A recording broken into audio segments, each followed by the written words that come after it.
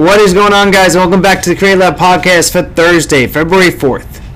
We're going to start the day with some hang clean skill work by doing hang cleans from below the knee. Just like the snatch, hang clean from below the knee helps us develop the skill of transitioning from the first to the second pull of the lift. Once we start mastering the pulls, we can really start to develop our lifts and make them more efficient. Advanced athletes will complete 7 sets of 2 reps with an increasing weight, while beginner athletes will just work on the technique and drive home good positions.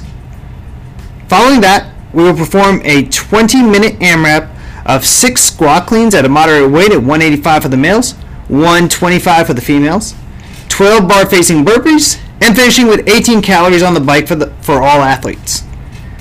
Scales today will be to reduce the weight of the squat cleans or to perform a power clean and then reset your feet into the front squat, to reduce the repetitions of the burpees and on the assault bike.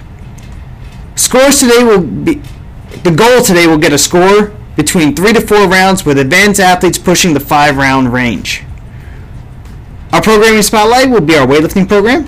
Athletes will perform a snatch pull plus snatch, 3 singles at 70%, 3 singles at 75%, and then 1 single at 80%.